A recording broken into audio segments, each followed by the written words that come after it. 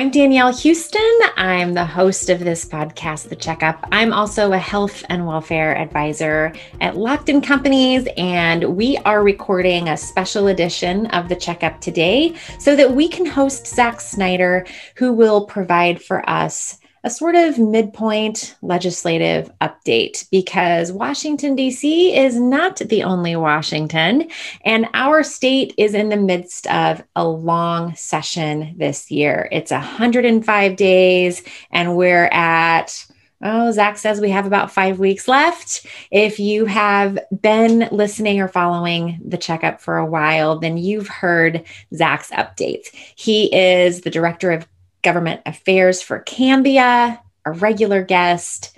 Zach, I don't feel like I have to over introduce you anymore. You're almost like a co-host sometimes. Yeah. Hey, thanks for having me back. I'm excited to talk about what's left in the legislative session.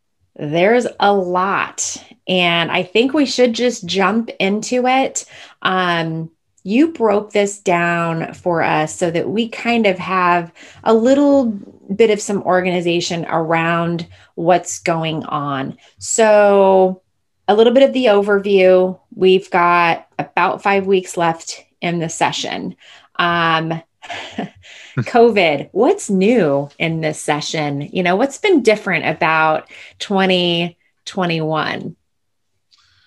Well, one major difference this year than we've seen in all other years is that this is a virtual session. So the legislature is meeting in a so-called Zoom session. The public, lobbyists, anyone really, they're barred from actually going to the Capitol. And many of the legislators, they're not there either. The leadership is, most of the legislators are at home doing committee hearings, taking votes, all from Zoom.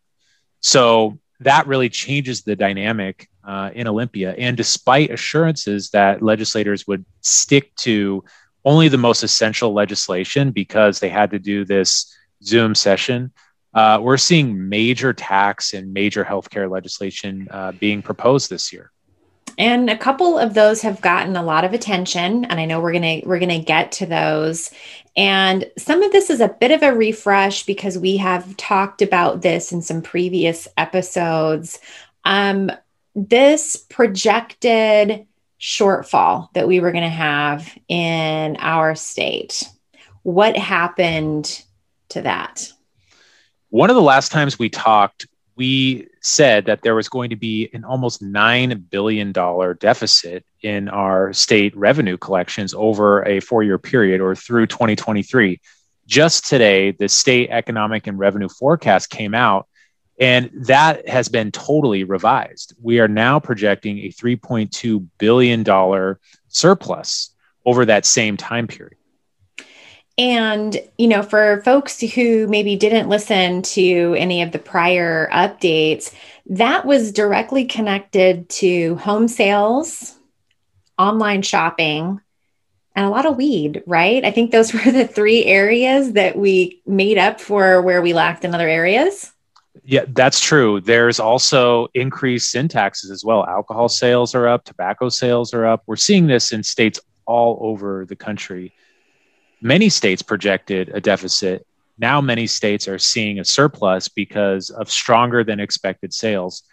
Home sales are a particular piece that have really boosted state revenue collections. The real estate excise tax has brought in over 180 million more than we initially thought. Wow. Because of extremely strong home sales in the Puget Sound area. In addition, or the state rather, recently revised the real estate excise tax. It used to be a flat tax. Now it's smaller for homes under 500,000 and it's larger for homes over 500,000. And if you've read, any headlines lately, you'll know that in the Puget Sound region, most homes are over $500,000. Right. So or that I would has say worked many out. of them are. Yeah. Yes, that's worked out very well then in our state. Mm-hmm. And so it is, I'll let a little of my bias show here then, despite some news then that, we're bringing in more revenue, we don't have a shortfall. There's some troubling then news around looking at these new taxes and new ways to collect new revenue in spite of the fact that We don't have a shortfall. And, some of these in particular will be very impactful to employer sponsored health plans if they are moved forward. There's big taxes this year, despite these better than projected revenue numbers that we have coming in. This doesn't really relate to employer-sponsored healthcare, but it's important to understand is a capital gains tax that is moving through the process right now. It passed the Senate. It now went over to the House. And what this tax would do is it would levy a tax on capital gains earned over $250,000 a year, which is a very large amount. It would only impact 8,000 people in the state of Washington, but it's projected to raise 500 million or more per year. So that's $1 billion per biennium, which is a pretty big tax and a big part of the overall budget. We expect that this tax will, if it does pass, and I think that it will go to a referendum. And if it passes that, if it eventually becomes law, then it will probably be challenged in court.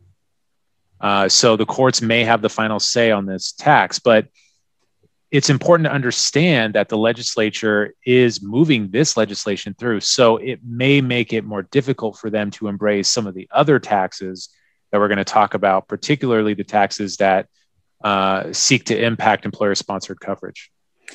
And, can you maybe for a moment explain what some of these predicted next steps are if that capital gains tax does move forward? There is some talk that it's really just the beginning of paving the way for a state income tax. Is that true from your perspective? There's certainly people that will make that argument. The proponents of this legislation, they characterize this tax as an excise tax. Excise taxes are permitted in our state, and they say it's an excise tax because it's a tax on a transaction. Like the real estate excise tax that I just described, that is a permissible tax that you can put at different amounts because you're taxing the sale of a home. They say this is a tax on the sale of an asset of a capital gain, of a security. Then you receive a capital gain from that, and it's a tax on that. Our state constitution prohibits taxes, at least a progressive tax on income. Our state constitution says that property needs to be taxed in an even way, and you can't place more than a 1% tax on property. So that's been interpreted to mean you can't impose a federal progressive style income tax in the state. So the proponents of this tax believe that if they can get the citizens of the state of Washington to approve it through a referendum and the courts to uphold this capital gains tax, that they could create some precedent in our courts that would allow them to pass perhaps an income tax in future years, which our courts have rejected in the past, going back to the 1930s. Okay. So, there could be a slope that leads that direction.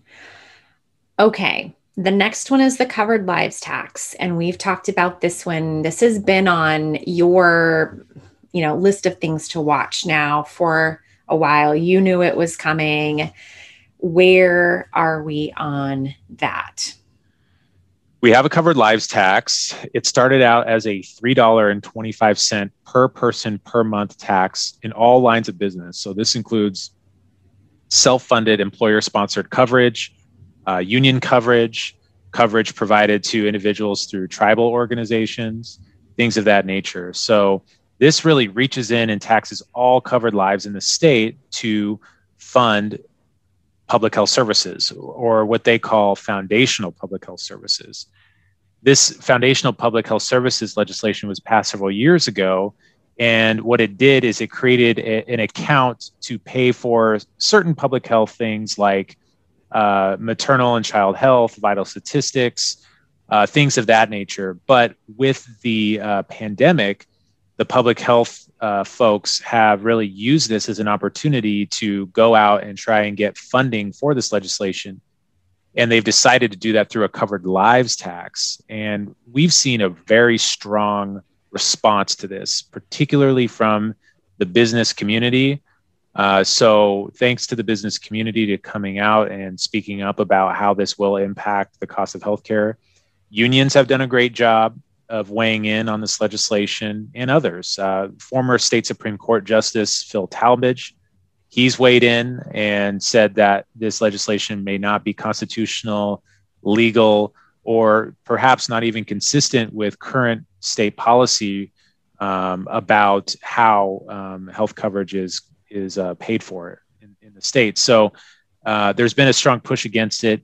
The legislation is still sitting in committee. It has not even been voted on by one of the houses. And you need both houses, both the House and the Senate, in order to move it out. We have 5 weeks left. At this point, most bills that are considered viable have passed at least one house. Okay. What makes this legislation different, though, is that it is deemed necessary to implement the budget. And if a piece of legislation is deemed necessary to implement the budget, it can move at any time. So it's not subject to the usual rules about passing one chamber and passing another chamber. So, we're watching it. We're still very concerned about it. And just because it's sitting in committee doesn't mean we should sit back and think that this bill won't pass. So this would be a great time to talk about maybe the tool that has been built to make it very easy for voters in Washington state to voice their opposition to this bill. You can sign up to get notices and updates on this bill in particular. Can you tell the listeners what that tool is and where they can sign up? Absolutely. So this is Voices for Affordable Healthcare Washington, and this is a group that we've sponsored to really provide information about policies and issues that have a real impact to the cost of healthcare in the state. So really focusing this on people who are concerned about purchasing healthcare. And the organization has a tool that will allow you to connect with your legislator via email and send a message about your thoughts on this legislation. And, we can put in the show notes for this show a link to that, but it's called Voices for Affordable Healthcare Washington.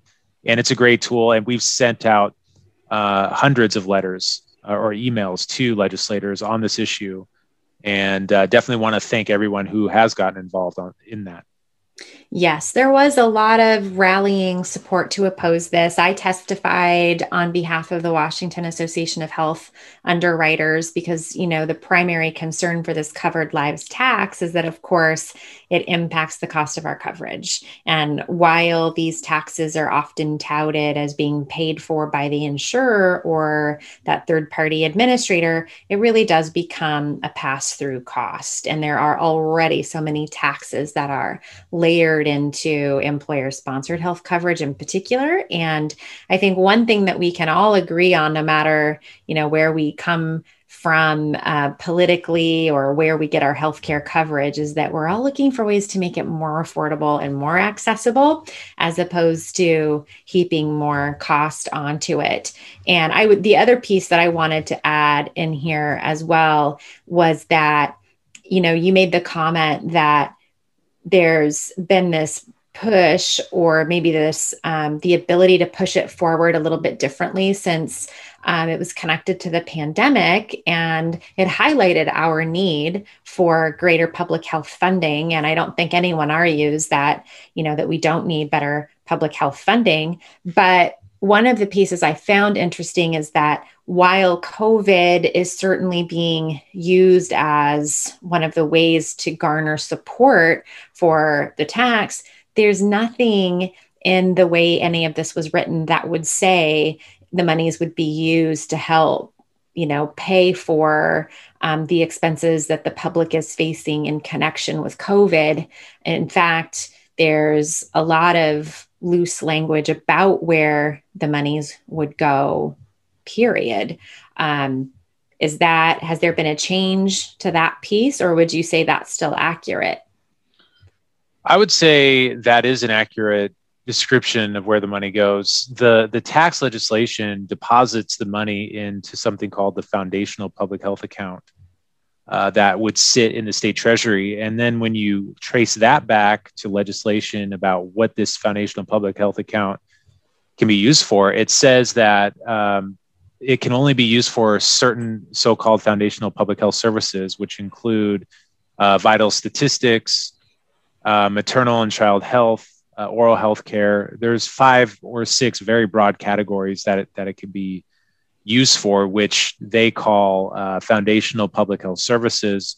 And in order for those services to even be funded, there's another mechanism before the money can even go out the door. It would require the Office of Financial Management, which is the governor's budget office, to enter into an agreement with the state tribes to decide how the money should be used. So that's an additional mechanism that sits on top of it. And it's a unique mechanism in the sense of it's one of a kind. I haven't seen it in any other state treasury account. So it's an interesting way to address public health, which obviously does need more help. We've seen that over the pandemic. They say they need $200 million a year for this program. We've seen a budget surplus with $3.3 billion over a 4-year period. We've seen $4.2 billion come from the American Rescue Plan signed by the president recently. So there's a variety of ways to fund this. In addition, they have a capital gains tax that's coming through. We think that's going to pass, and that is set to raise another $500 million or $1 billion for the biennium. So when we look at this, we see that there's a lot of money coming into the general fund. And if public health is something that needs additional funding, we would like to see that funded through the general fund, through the money that's coming into the state. Agreed. There are a lot of different ways that it could be funded where it's not all coming off the backs of, employees who are paying cost shares and employers who are still struggling to provide healthcare benefits to their employees. Okay, you mentioned the American Recovery Plan. This is new. Have you read it all? No, I have not read the American Recovery Plan. Right. But I have read certain sections of it, particularly related to health coverage.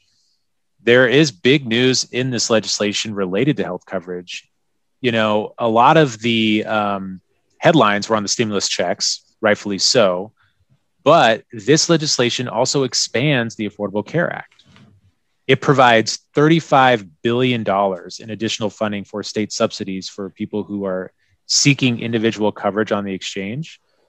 And what it does is it actually gets rid of the old eligibility rules. So prior to the American Recovery Act or American Recovery Plan, whatever we're calling it these days, the Affordable Care Act had rules about who was eligible for these subsidies, which are known as advance payable tax credits or APTCs, to buy down the premium when you go onto the exchange. And it was based off of your federal poverty level. And so if you were between 135% of federal poverty level and 400% of the federal poverty level, you would receive some amount of subsidy to buy down your premium. Well, the ARP does away with that. And it says that instead of relying on federal poverty level, we would just look at your premium in relation to the monthly income that you have. And if if the premium is greater than 8.5% of your monthly income, you will receive a credit, a tax credit. And this is set to help far more people than the current system does. And that's why there's an additional $35 billion coming to states. Not $35 billion is not coming to Washington state. That's national numbers. But Washington should receive hundreds of millions of that $35 billion pot in order to provide greater assistance to people seeking coverage on the exchange. And this will be a good thing because it will lower the cost for people and it will increase health coverage in the state. So we are looking forward to putting those funds to work for people in the state.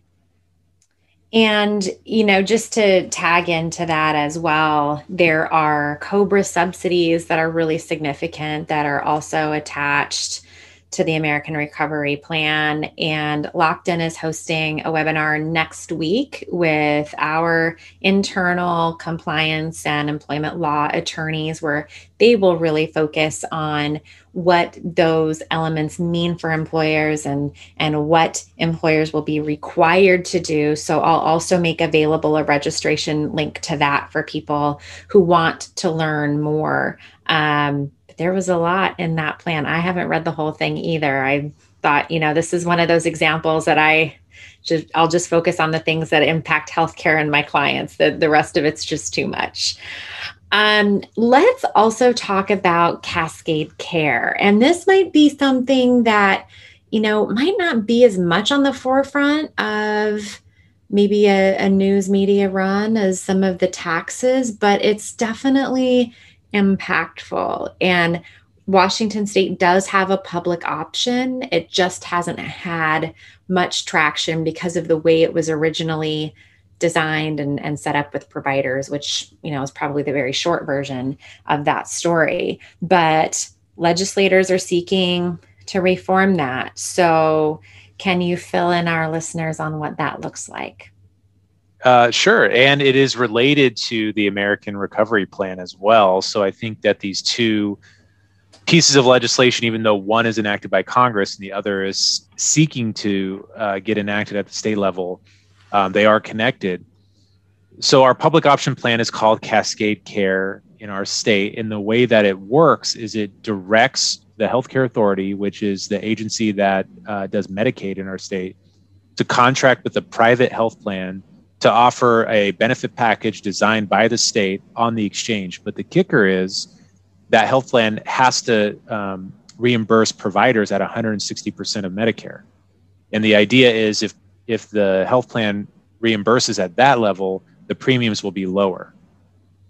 What we've seen in practice is that the premiums really aren't that much lower, and that mostly has to do with the state design plan really focuses on cost sharing, keeping that as low as possible, and pushing the costs over to the premium.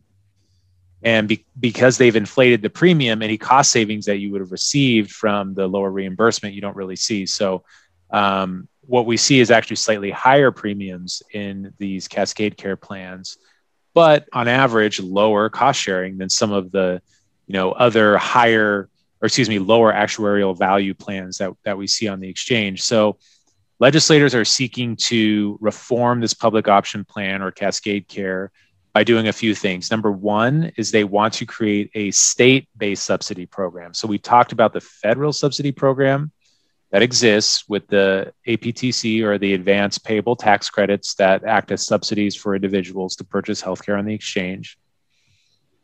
We have the addition of the ARP money coming in for that. They want to set up a separate state one that will sit on top of that, so provide even greater subsidies.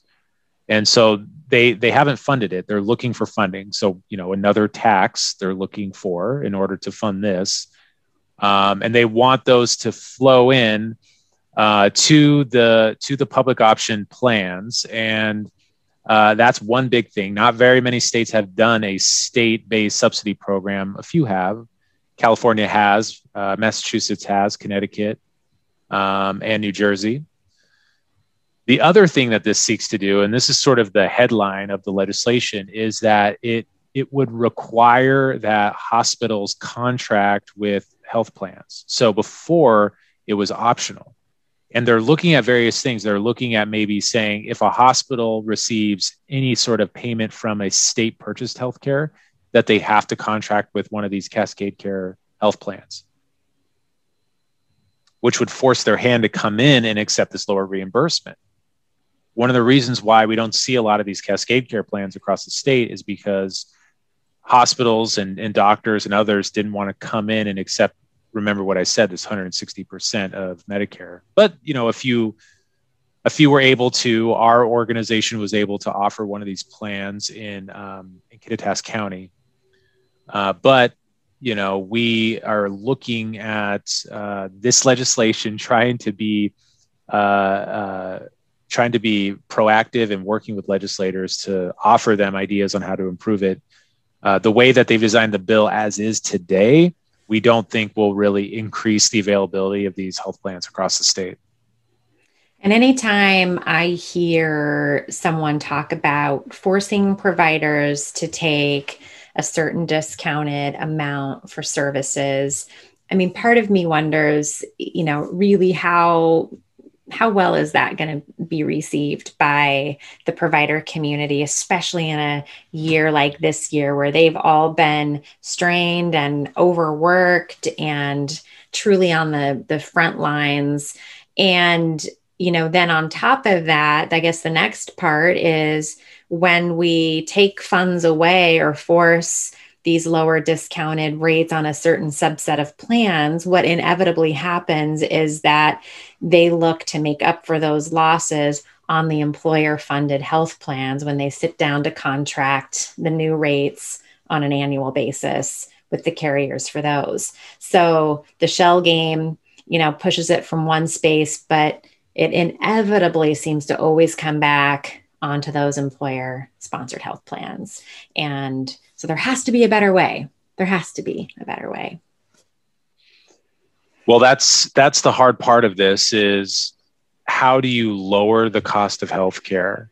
That's really the $1 million question here. And hospitals do not want to take any sort of price cut at all here. And we understand why, because of the issues you just brought up. Yeah. An initial version of this legislation would have had their prices at 135% of Medicare. So continuing to push down, the lower you put that reimbursement, the more pressure it puts on the employer market to make up those costs. So one potential solution is to try and figure out what that average reimbursement cost is in the commercial market or in the employer market and try to match that so you can't really cost shift. Mm-hmm. That's a little bit of the sweet spot that we're trying to look for if legislators want to pass something like this.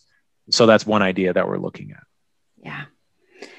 Well, I mean, I think any and all ideas that don't keep circling back, into the same pot are really great. Mm-hmm. And, hopefully our legislators will look to experts who design health plans and negotiate with providers as being, important helpers to this process. Because like I said earlier, I do think we all really do want the same thing. There's just some probably differing paths and how to get there.